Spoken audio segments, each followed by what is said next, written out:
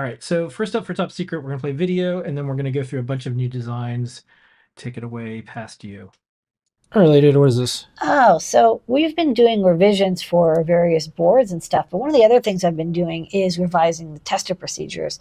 So historically, for stuff like the Feather ESP 8266 and the ESP 32 Feathers, because they have a USB serial converter, I've had to use a Raspberry Pi computer to do the testing. And so the Raspberry Pi would connect over USB and programming using ESP tool. But now that we have USB CDC support natively in Tina USB, I'm using a Pico through BitBang USB, which can actually do the programming for an ESP 8266 or 32 via a USB CDC device, which is actually kind of cool. There's like 4 layers of coding that needs to be done. But what's nice is that there's no Linux involved. It's super fast. It's super compact. No SD cards or anything. So we're going to be updating all of our testers to hopefully get all of them converted over to be Pico-ified, as I put it. Okay, and then we have some boards that we were posting these around. This might be a repeat, but there were so many revisions going on. It's nonstop. You know, This is the Clue revision. So like I said, these revisions are coming soon. The Clue and the Feather Sense. I needed to get a replacement for the 6 DOF sensor. We covered in the Great Search. I found some good alternatives.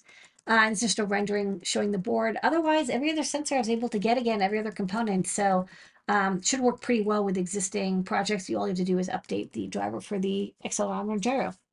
what's this?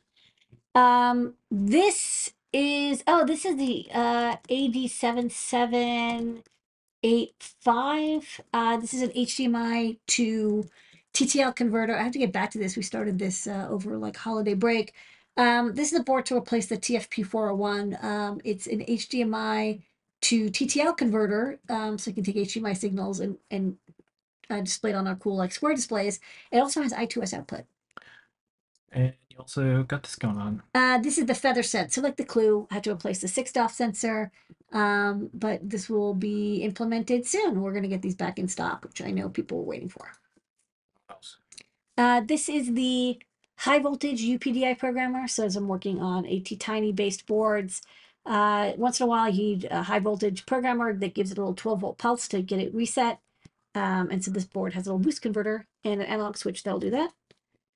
And the CAN BFF, kind of what you expect. It's a QT Py board that adds CAN bus support with the MCP 25625. That's a SPI to CAN converter that we've used in a bunch of featherwings and boards. It's like the MCP 2515 with the transceiver and a chip. It's really well supported.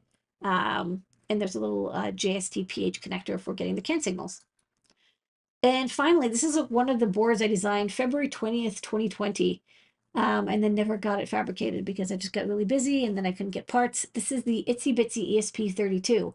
So it's got an ESP32 Pico module on the top, which is an ESP32 Classic with 8 megabytes of flash, 2 megabytes of PS RAM. It's got NeoPixel, Stomach QT, reset and user button, and on the bottom it's got the USB serial converter and a 5-volt shifted output pin, so you can use it with NeoPixels.